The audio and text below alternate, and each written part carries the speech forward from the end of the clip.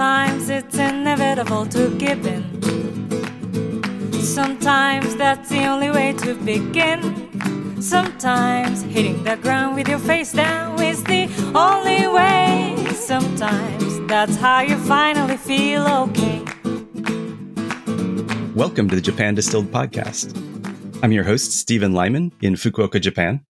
Christopher has the day off again today, but I'm very pleased to introduce our very special guest host. With me today in Tokyo is Matt Alt, author of Pure Invention, among many other things, including a section in the Oxford Companion to Spirits and Cocktails, as well as Japan Times articles on Japanese cocktails. So certainly an expert in what we're talking about today.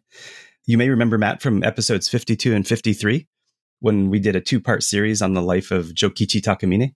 But today we're going to talk about one of Matt's other favorite topics, which is classic Japanese cocktails. Matt, thank you so much for joining me again on Japan Distilled.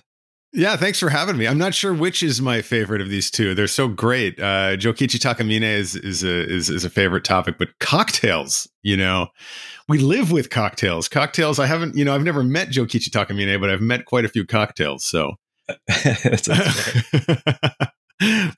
Japan to me is not really a cocktail culture in the way that we think of it in the West. Mm-hmm. When you go out drinking with people, which obviously is something that happens a lot in Japan. It's not that Japan is a nation of teetotalers at all, but cocktails to me are a very Western expression of individuality. You're in a group, you're like, oh, I want this. You're kind of peacocking your sophistication and your tastes and your own uniqueness by choosing a cocktail. And people in groups tend to get different cocktails in the West, is my experience. Mm-hmm. In Japan, you tend to drink what the group is drinking. Mm-hmm. And this isn't some kind of like brainwashing or some kind of quashing of individuality. What it is just not wanting to stick out or, make yourself seem like the center of attention. You're just kind of going along with things. And so, as I'm sure you've been in many cases, you'll go into a bar with somebody, everybody gets a beer for the first round, and then somebody will say, hey, I want to switch to this. And then everybody else, isho, I'll have that too. Mm-hmm. And it's like a bonding experience.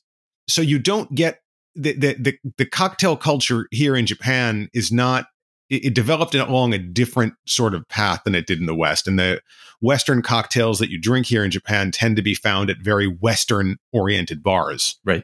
Ginza, and other kind of swanky areas. Would you agree with that? Absolutely.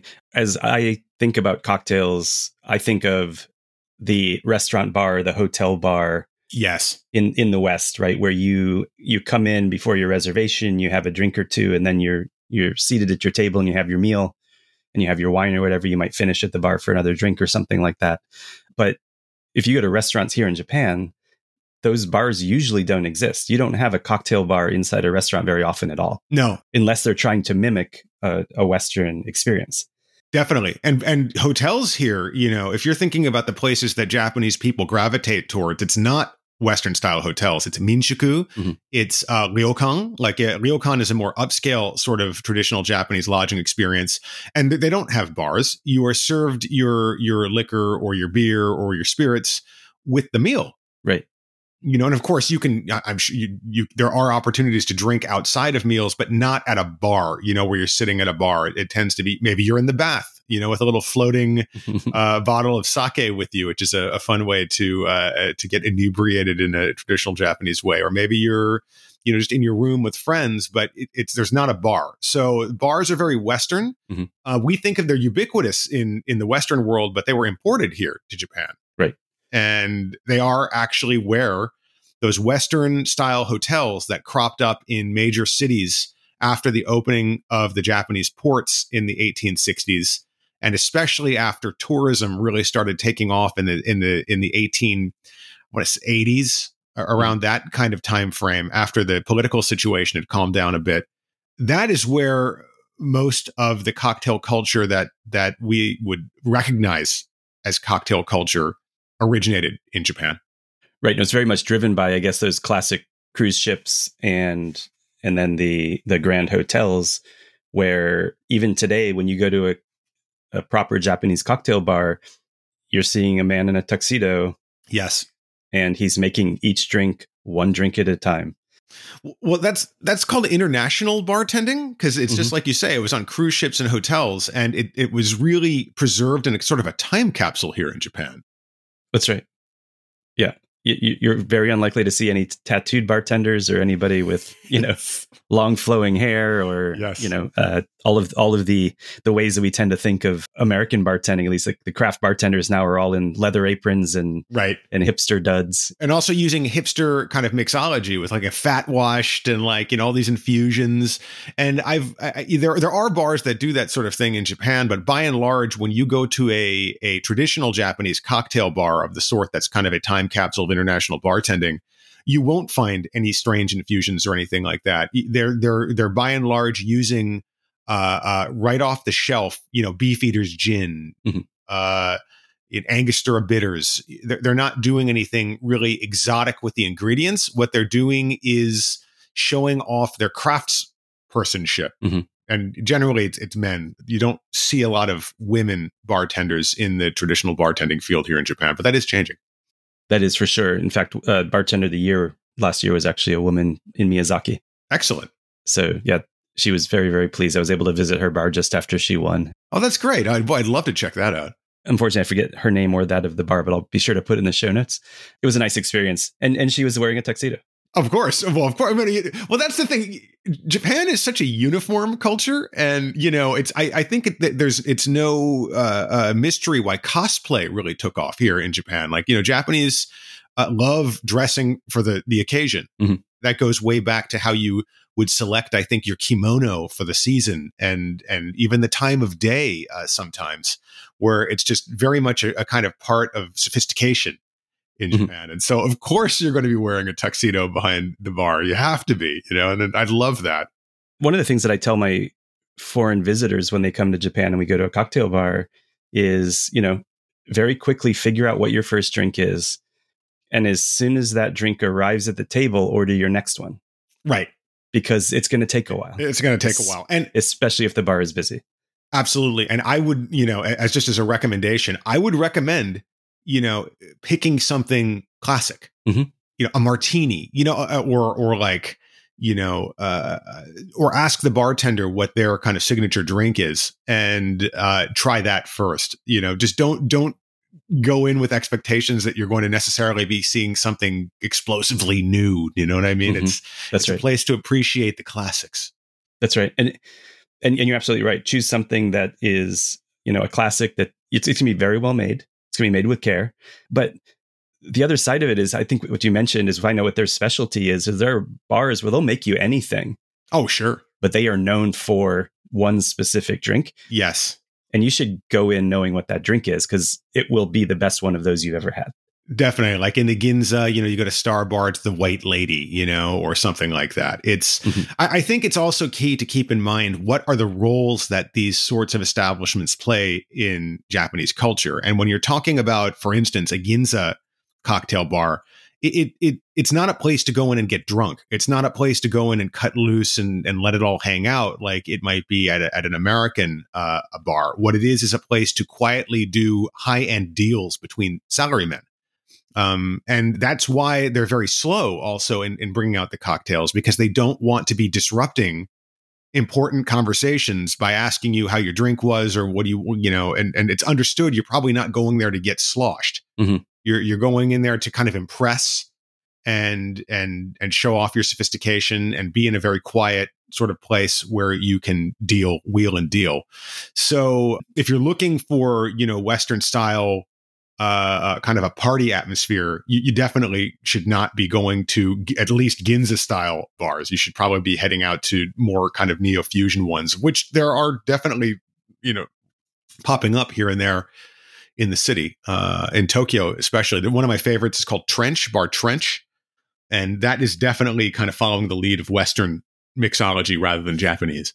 Yeah, I think we'll certainly have you on for another episode on modern Japanese cocktails, on the transition that's happening. And it's happening rapidly. It sure is. There really has been a pretty amazing shift in bartending culture in Japan. A lot being driven by Japanese bartenders who learned overseas and brought their craft back. The irony is that, for a long time in the States, and writers like David Wondrich have written about this extensively, there was a kind of long, dark tea time of the soul there, this kind of dark period in the post-war era where the only cocktails you could get at an American bar, like that whole kind of tuxedoed bartender style went out of style, went out of fashion. And, you could get a martini most anywhere, but the rest of it were all these like really fruity, kind of quick to mix, drink, like Sex on the Beach or like a Kamikaze, or a Harvey Wallbanger. And they were about getting drunk and partying. It wasn't about the craftsmanship of the cocktail. And Western modern mixology, as we think of it now, with all of its craftsmanship, all of its craftspersonship, is in the West, kind of dates back to the late 90s when Western bartenders came to Japan and realized that Japanese bartenders were doing the same thing that bartenders had done back in the 1920s, 1930s. Mm-hmm. There was never a prohibition here. There was never like any moment when Japan collectively looked at itself and said, maybe we shouldn't have that next drink like we did in the West. There was never any question that they were going to have that next drink. And so this cocktail culture, along with all sorts of other drinking culture, it just continued to grow and flourish in Japan. And I think it was a shock to a lot of Westerners when they came over in the 90s. And they're like, wow, look at all these, and barware, like shakers and stirrers and dashers and look at, wow, they're carving the ice cubes into these elaborate shapes. We've never seen anything like this before. So the irony is that Japanese bartending, which is a sort of echo or copy of international bartending of the turn of the 20th century, became the spark for the Renaissance in cocktail culture around the world at the turn of the 21st. That's right. And it really was, in some ways, the fact that it was a time capsule, as you mentioned before, is what helped preserve it. It really was the archives of how to do this.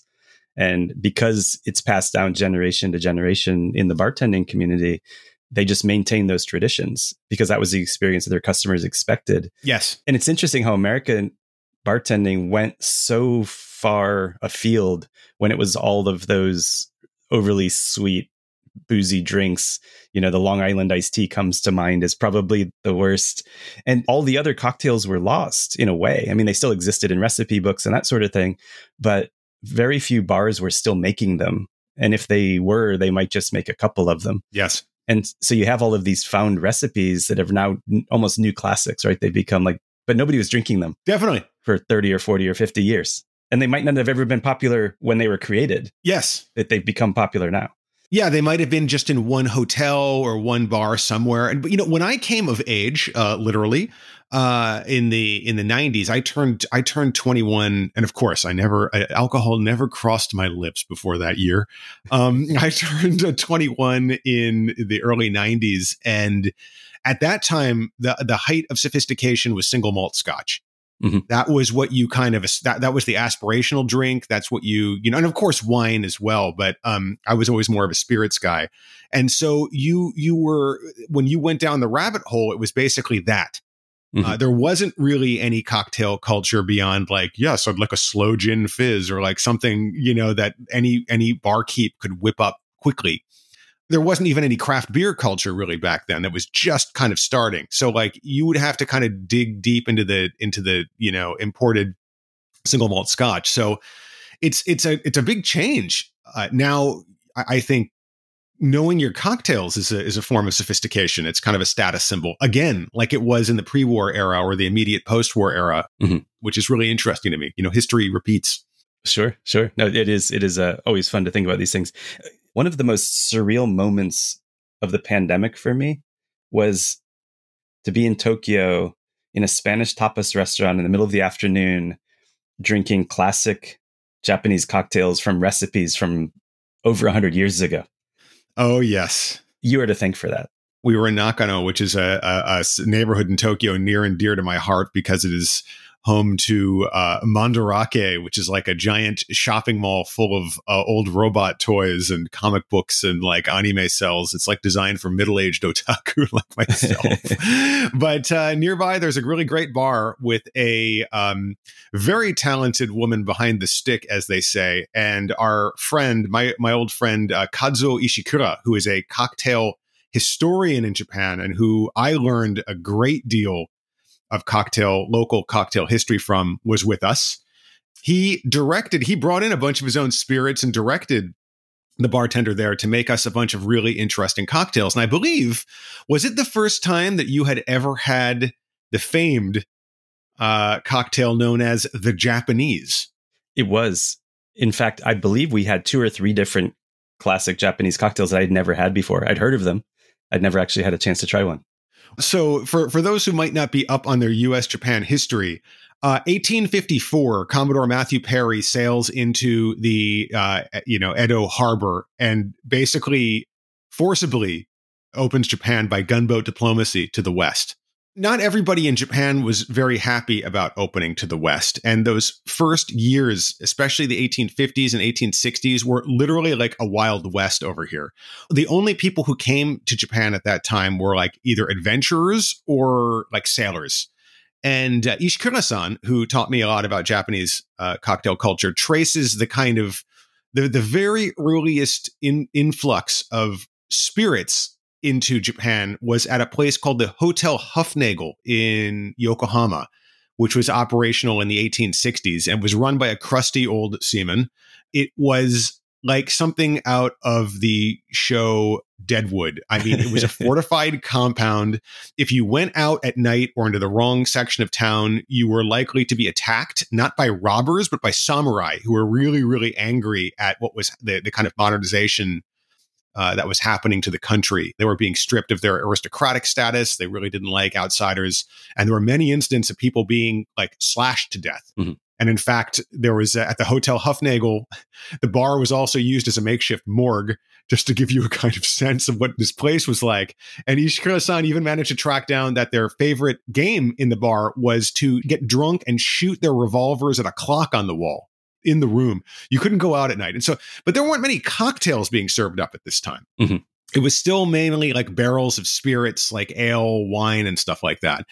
It wasn't until the politics kind of calmed down in the 1860s that hotels opened up here, like hotels we would think of as modern hotels now. And the grandest of those was known as the Grand Hotel in Yokohama.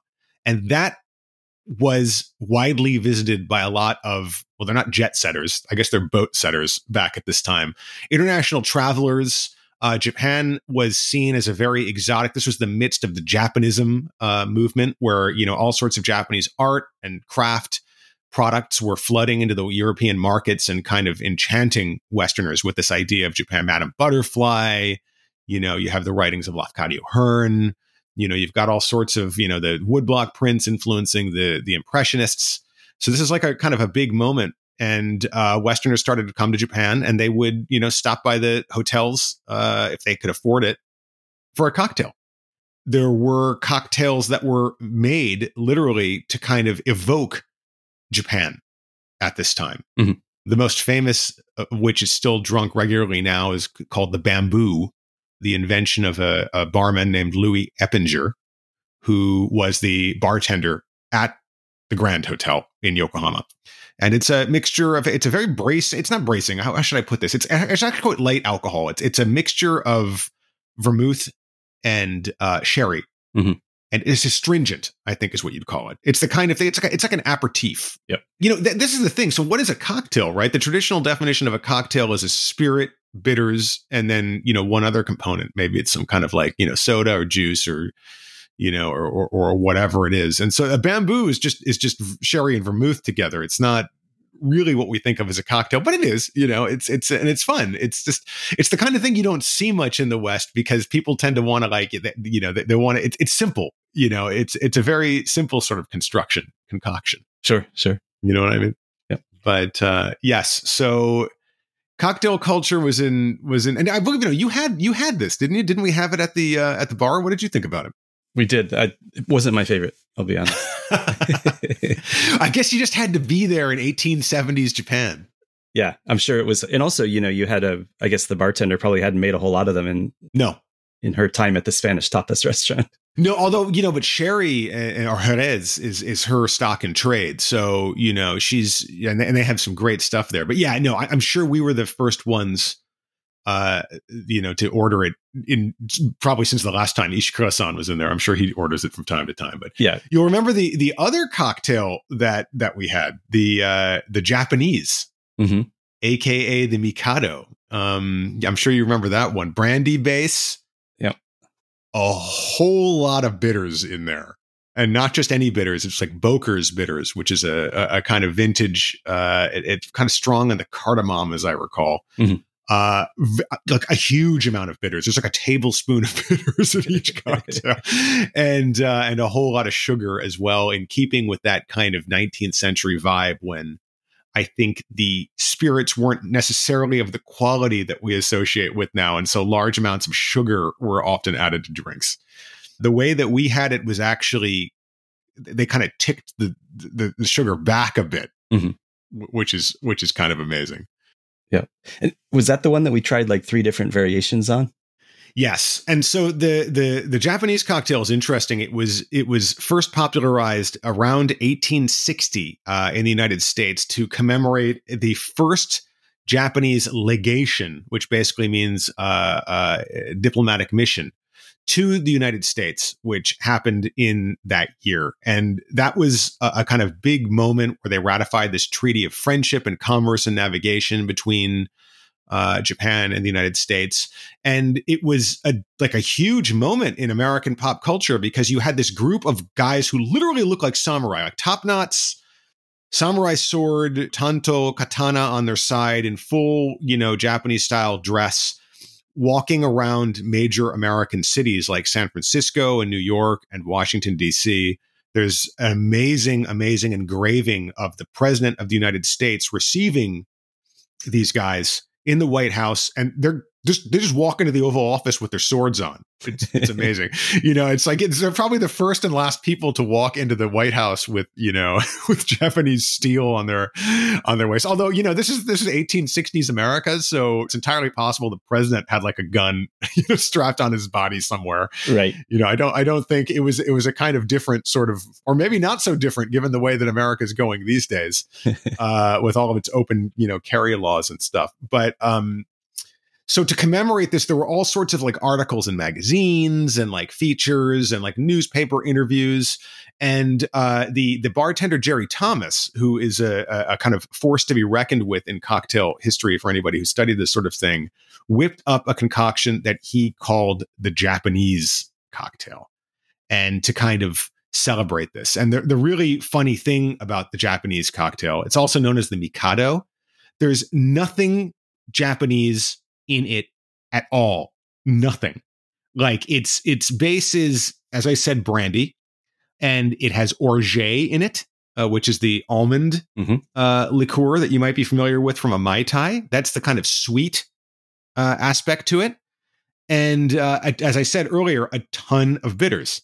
And it's a very strange sort of flavor profile, even by cocktail standards. You get this kind of like, how would you describe it? Like, obviously, there's that nuttiness to it. Is it huge? It's like it's almost like drinking like a Frappuccino sweetness level, right? It really was, but because we had different variations on it, they progressively got, I think, more palatable. Yes, as we got closer to modern times. Yes, the original recipe was very, very unusual. Yes, well, the original recipe is incredibly sweet, and I think probably back in the 1870s or 60s and 70s when this was made, sweet cocktails were the way that most adults got their sugar. When they wanted something sweet, they didn't get ice cream. They probably got a cocktail. And, there probably wasn't a lot of sweet stuff available back then. It's kind of interesting that way to kind of be, time tripping back in time to what people enjoyed palate-wise back then. But the most interesting aspect of this was something that Ishikura-san said to us when we were drinking it. I don't know if you remember this, but he's just like, yeah, it was driving me crazy. Why did they call this a Japanese cocktail? And what on earth were they thinking when they made this? Because it's not designed to appeal to Japanese people, nor does it really evoke anything from Japan. And Ishikura-san's insight was there weren't any Japanese people in America at the time. But there were a ton of Chinese people there. They had been, they brought in to kind of work on the railroads and horrifically exploited in a lot of ways, but they were a feature of life in many American cities.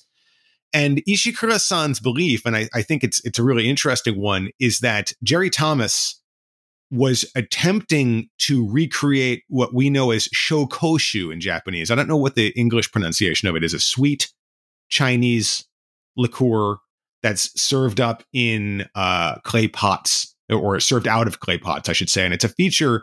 Shokoshu is still widely drunk here in Japan when you go out to eat Chinese. It's a brownish. Is that Shaoxing? Is that how you say it? Yes, Shaoxing wine. That's probably what it is. Shaoxing wine, right? Yeah. So it's sometimes they even drink it here with sugar in it. Like, rock sugar at the bottom of the cup. And it does have a very similar color. Mm-hmm. And especially when you drink it with rock sugar in the Shaoxing wine, the flavor profile is sort of evocative of the Japanese. So it's likely that people back in time in America either just didn't have any access to anything Japanese to make their cocktail, or couldn't tell the difference between Japanese and Chinese people, which is equally likely. Far East, Orient, you're all the same. And used Chinese wine as the inspiration to make this cocktail. But that was one of the first, the Japanese, the Mikado. Yeah. You'll have to put the recipe up in the notes. Oh, yeah, absolutely. The question is which one, because we had variations on it. Actually, David Wondrich's book, Imbibe, that was the first place I learned about it. And I happen to like his recipe quite a bit. So perhaps you could put that one up. Great. That sounds like an excellent suggestion. Just to kind of continue this history a little bit. So you have the hotels come in around the 1880s or so, and those hotels began to hire Japanese people to work at them. And Louis Eppinger trained many Japanese people to make Western cocktails for Western customers. And there were a lot of really cool customers coming through at that time, like Lafcadio Hearn, who is a favorite of mine because he's a kind of chronicler of Japanese horror stories and yokai tales and things like that. He would go to the Grand Hotel in Yokohama and have cocktails, which is really, high praise. This guy, he cut his teeth in New Orleans. He actually is the first one who chronicled a lot of cocktail recipes in his writings before he moved to Japan. So the Grand is where a lot of these Japanese people picked up these tricks, and then they went on to found their own bars in the Ginza area in the 1910s, a period that's known as Taisho democracy in Japan. It's kind of like this pre-war era where Western ideas are sort of flourishing, and it's looking like Tokyo might go in a kind of Parisian direction. And then that all gets quickly quashed down by, for lack of a better word, the assholes who led Japan into World War II. The kind of, right-wing, nut jobs who took Japan in this sort of imperialist direction. And of course, under their regime, anything Western was suspect. Mm-hmm. And so cocktail culture was crushed or went underground for a good decade and a half there, maybe 2 decades, after they took, the kind of imperialists took power and ran Japan into the ground. And then it started to come back after World War II. You had soldiers coming into town. You had the GHQ people. They're bringing in their own ideas of what cocktail culture is, what drinking culture is. And slowly but surely, those bars started to kind of come back to life, but preserving really what they had learned from Louis Eppinger and the kind of international bartending scene way, way, way back when.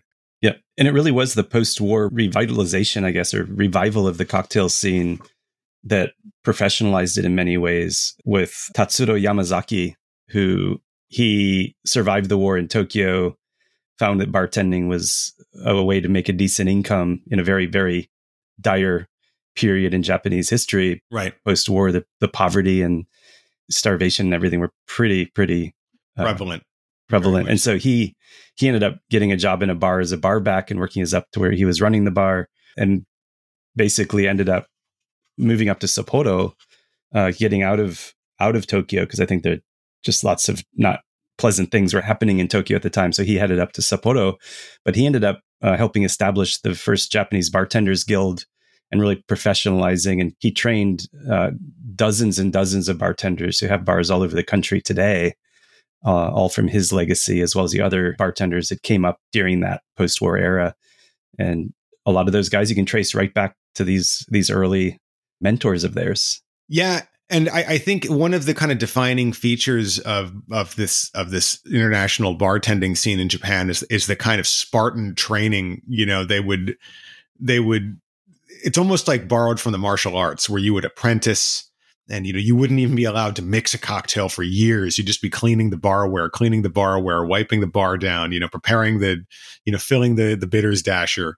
And then finally, like eventually, you would be allowed to mix your first cocktail. And it was the stories, especially in the immediate pre-war era and the immediate post-war era, are pretty brutal. It's difficult to imagine any bartender going through this in the States, where bartending is a very honorable calling, I think. But I don't know that many people in the States see it as their full career. Especially back when I was growing up, it seemed like it was something that people would generally transition through unless they owned the bar. Mm-hmm. Whereas in Japan, it was definitely seen as a calling for the people who were in these very elaborate upscale establishments. And you were kind of expected to kind of dedicate your life to it in a lot of ways. Now, of course, I don't think you see as much of this anymore. I think, like so many other aspects of Japanese society, it's modernized. You don't see like the bartender, the master, like punching out his apprentice, for spilling a drop of bitters or something like that. But that sense of precision and that sense of craft is very much still in evidence at places like this. And, that kind of sense that maybe in a good way, things are a little old fashioned. Mm-hmm. They're sticking to the classics. It's interesting when you're saying about the apprentices, though, because it reminded me of Jiro Dreams of Sushi, right? Right. The guy's massaging the octopus, or the guy's got to make his rolled egg for the 400th time or whatever. Yes. And my good friend Frank Cisneros, when he was a bar owner in Brooklyn, and he ended up getting a visa to go and work in a hotel bar in Tokyo. And his very first shift, he's there and he's got his double shake going on, and he looks around and he realizes the entire bar has stopped talking and they're all looking at him and watching him. And he makes the drinks and he sets them down, and his manager came over and said, "That was impressive. Never do that again."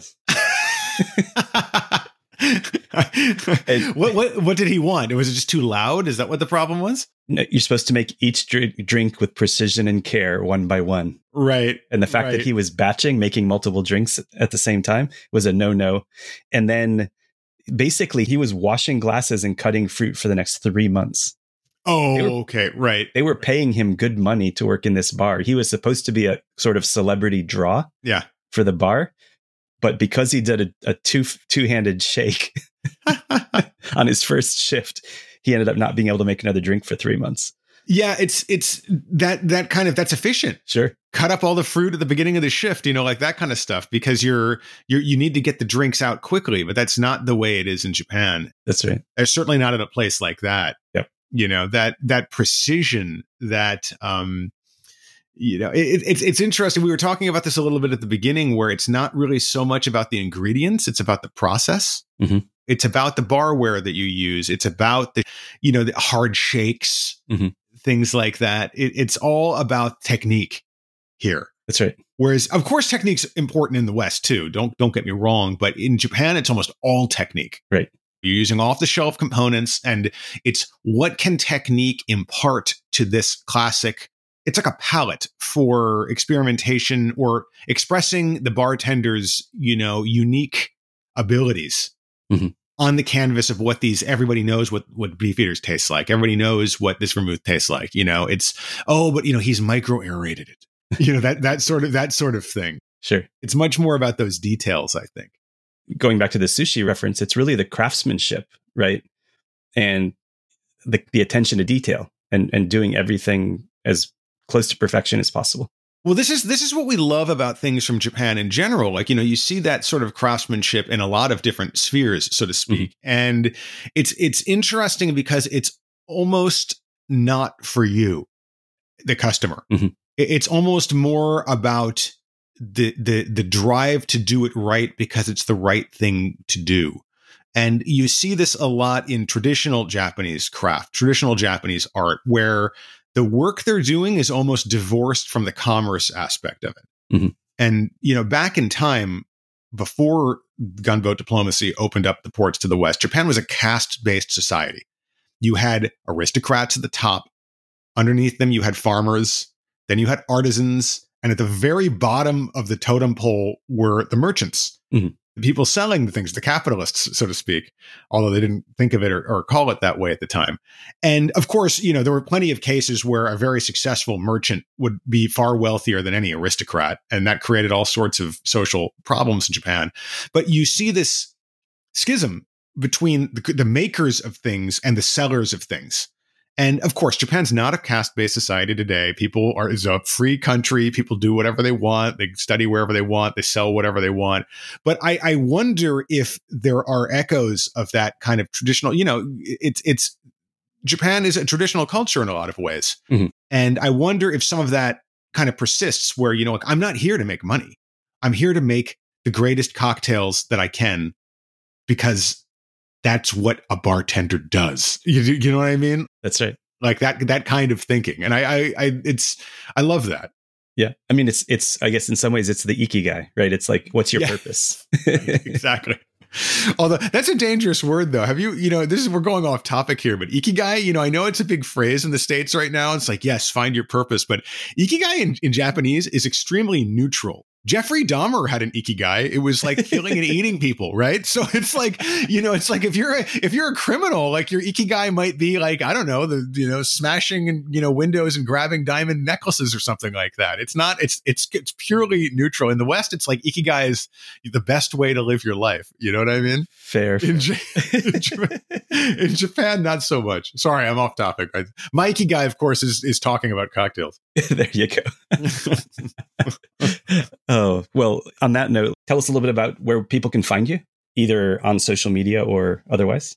Check out my book, Pure Invention. You can find more information at pureinventionbook.com. It tells the story of Japan's rise as a cultural superpower in the post-war era. And I also have a newsletter where I explore all sorts of fun stuff relating to that out of modern up-to-the-minute headlines. Check it out, pureinventionbook.com. You can also find me on Twitter at Matt_alt. I'm on Instagram at altmattalt. I'm everywhere. Just look for me. Google Matt Alt. You'll find all sorts of probably strange pictures, but they're safe for work, I promise. No, but you really are prolific. I love your social. Your Twitter and your Instagram are both great. Your newsletter as well. It's all really good stuff. So again, thank you, Matt, for being on the show. Really appreciate it. And we'll get you back on soon to talk about modern Japanese cocktails. Looking forward to it. Thank you all very much for listening. If you have not already, please consider rating and reviewing the Japan Distilled podcast wherever you enjoy listening. It really helps others find the show. And feel free to reach out to me on Twitter or Instagram at Japan Distilled. And check out our website, japandistilled.com. And of course, don't forget to sign up for our Patreon at www.patreon.com/JapanDistilled. Matt, kanpai. Kanpai. We hope you've enjoyed this episode of the Japan Distilled podcast. This has been Christopher Pellegrini with my co-host Stephen Lyman. Our theme song is Begin Anywhere by the very talented Tomoko Miyata. Audio engineering by the incomparable Rich Pav, who also edits the fantastic Uncanny Japan podcast with Teresa Matsuura. Please give that a listen as well if you're interested in Japanese fables and ghost stories.